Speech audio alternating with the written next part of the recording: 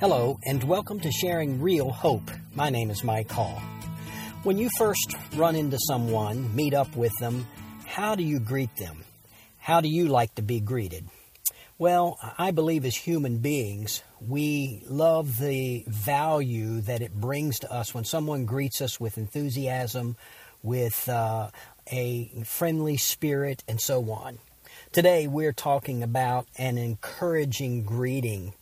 In 1 Peter chapter 1, verses 1 and 2, we read this: Peter, an apostle of Jesus Christ, to those who reside as aliens scattered throughout Pontus, Galatia, Cappadocia, Asia, and Bithynia, who are chosen according to the foreknowledge of God the Father by the sanctifying work of the Spirit to obey Jesus Christ and be sprinkled with His blood. May grace and peace be yours in the fullest measure.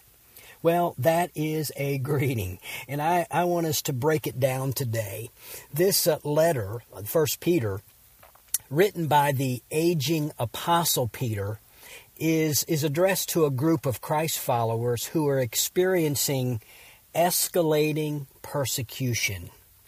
And here in this greeting, they are called aliens scattered. Now, the whole theme of the book of 1 Peter, as we are studying it, is simply this: we are aliens. And the word aliens sometimes is translated exiles or strangers, and it carries with it the idea of sojourners. These aliens were aliens in a physical sense, in what is known now as modern-day Turkey. They were people that belonged to another area, but now they're in a foreign locale, and they are mixed in amongst the citizens of that particular area. And so that's why Peter talks about Pontus and Galatia and Cappadocia and Asia and Bithynia, all of those areas that are in, as I said, what is now modern-day Turkey. So they were aliens in a physical sense, but more importantly, they were aliens in a spiritual sense. These are Christ followers. These are people with dual citizenship. You know, they are citizens of a country here on this earth, but they are citizens of heaven. And they are away from heaven right now. They are in a foreign country. They are mixed in among non-believers. So they are spiritual aliens, and Peter is addressing them that way. And as such, being spiritual aliens in a foreign environment, they are, as I said, experiencing some persecution, and that persecution is escalating in their situation. So in his greeting, Peter identifies these aliens in the following encouraging ways. So he wants to encourage them. So right up front, as he greets them, you know, we love these friendly greetings, these warm greetings, these encouraging greetings. And this particular group of people really needed an encouraging greeting. And that's what Peter's doing in this letter. So he identifies them in the following ways. First of all, he says that they are chosen. Now that's a big one. That word chosen in the original language of the New Testament, in the Greek word there is eklektos, and it is basically a compound word. The ek means from. The lektos or lego means to gather or pick out. To gather from, to pick out from. It is sometimes translated in scriptures as elect. It sounds like the Greek word eklektos. So he says, you are the elect. You are the ones that have been picked out. You are the ones that have been gathered from. And so that is a very important term. You are the chosen ones. Now, to understand this term a little better, we go back to Deuteronomy chapter 7, verse 6, where the Bible talks about Israel. And it says this to them: "For you are a holy people to the Lord your God. God has chosen you to be a people for His own possession out of all the peoples who are on the face of the earth." So that term starts to take on more meaning. It gets all colored and filled in when you understand that God said, Israel, you're holy. You are set apart to me. You are a special people. You are chosen by God, by God himself, from out of all the nations, all the peoples on the earth. I picked you, Israel. Think about that. There are numerous passages that state that God chooses or elects his own. Now, I know this is a controversial subject, and I don't care. I just want to know what the Word of God says, and I want to try to understand it. I want to come to it with an open heart and an open mind, not laying on it my predisposed notions of what I think it means, but to pull out of the Scriptures what it meant in its original writing. That's what we should always do. And it's easy to come to the Scriptures with prejudice and to try to lay on the Scriptures what we think it means. But I want to tell you that this is the Word of God, and we need to respect it, and we need to study it that way. And so there are numerous passages that state, that use this very word, that God picks out from, that God chooses, that God elects his own. And I'm going to go through a few of those scriptures here in Romans chapter 8. Verse 33, Paul talking to the Romans, he said, who will bring a charge against God's elect, against God's eklektos, against God's chosen ones, the ones that God picked? And if you back up to verse 28, it says, we know that God causes all things to work together for good, to those who love God, to those who are the called according to his purpose.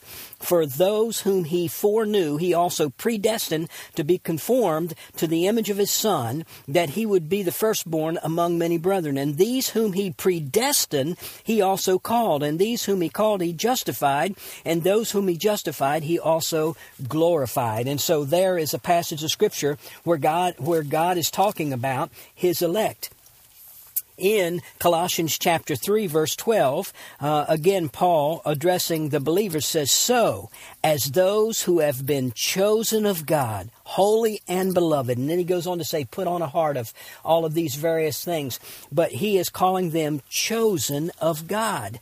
Think about that for just a moment. In 2 Timothy chapter 2, verse number 10, the Word of God says this, for this reason I endure all things for the sake of those who are chosen, so that they may obtain the salvation which is in Christ Jesus, and with it eternal glory. And so those who are chosen. And then in Titus chapter 1, verse 1, Paul is addressing his letter to Titus, and he says, for the faith of those chosen of God. So these scriptures make it very clear that God chooses, and he chooses according to the foreknowledge of God the Father here in 1 Peter chapter 1. Chosen according to the foreknowledge of God the Father. Now, what does foreknowledge mean? Well, here's what it does not mean. It does not mean God chose based on knowing or seeing something ahead of time. Even though God is omniscient, he is not bound by time. He is the eternal I am. He sees everything in the present. That is not what this is talking about, but rather it's talking about his predetermined plan. In Acts chapter 2, verse 23, the scriptures say this man, Jesus, delivered over by the predetermined plan and foreknowledge of God, you nailed to the cross. You see, Jesus didn't go to the cross just because God saw that it was going to happen ahead of time, but it was in his foreknowledge, it was his predetermined plan. And so, according to God's predetermined plan, he chooses in his graciousness. Now, you might say, well, isn't that unfair? No, it's not. We all we've earned eternal separation from Almighty God. We all deserve that. And God in his graciousness saves some. Now, is it a mystery? Yes, it's a mystery, and I can't explain it all, and no one else can either, but I just know that God is gracious. And he goes on to say, you are chosen, and he says, by the sanctifying work of the Holy Spirit, of the Spirit. And that is just simply salvation. He's talking about salvation there. In 2 Thessalonians chapter 2, verse number 13, it says this, but we should always give thanks to God for you, brethren, beloved of the Lord, because God has chosen you from the beginning for salvation through the sanctification by the Spirit and faith in the truth. So he is saying to them here, you have been saved. You are the ones that are saved. And then he goes on to say to obey Jesus Christ and be sprinkled with his blood. And what this indicates is a covenant agreement to obedience as an outcome of salvation. And he says, no, so you all have been chosen and you've been saved, and the outcome of that is you are in covenant relationship with God to obey him. That sprinkling of the blood goes back to Exodus chapter 24, verses 4 to 8.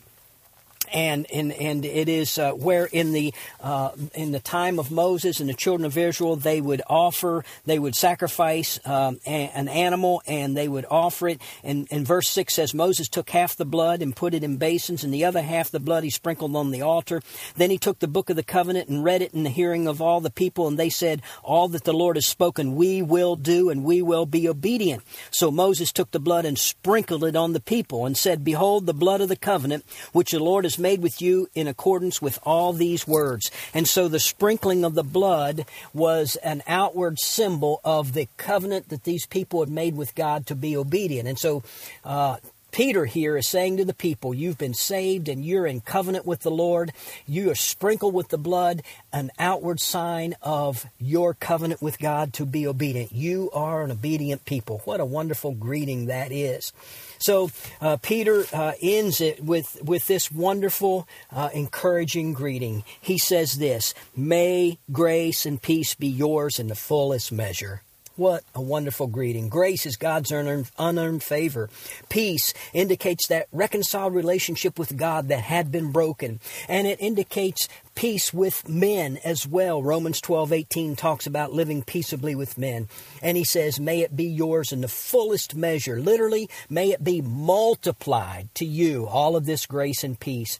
What a warm and wonderful and encouraging greeting to a group of people that are experiencing persecution. These aliens, these ones that are citizens of another country. I hope that this greeting encourages you as well, because you can take it personally also if you're a follower of Christ. Until next time, God bless. Thank you for listening to this edition of Sharing Real Hope. We hope that you were encouraged in your walk with Christ by what you heard. Please take a moment to email us with your questions, prayer requests, and comments. Our email address is sharingrealhope@gmail.com. Again, that's sharingrealhope@gmail.com. Or you can visit our website at sharingrealhope.org. Until next time, keep living in and sharing real hope.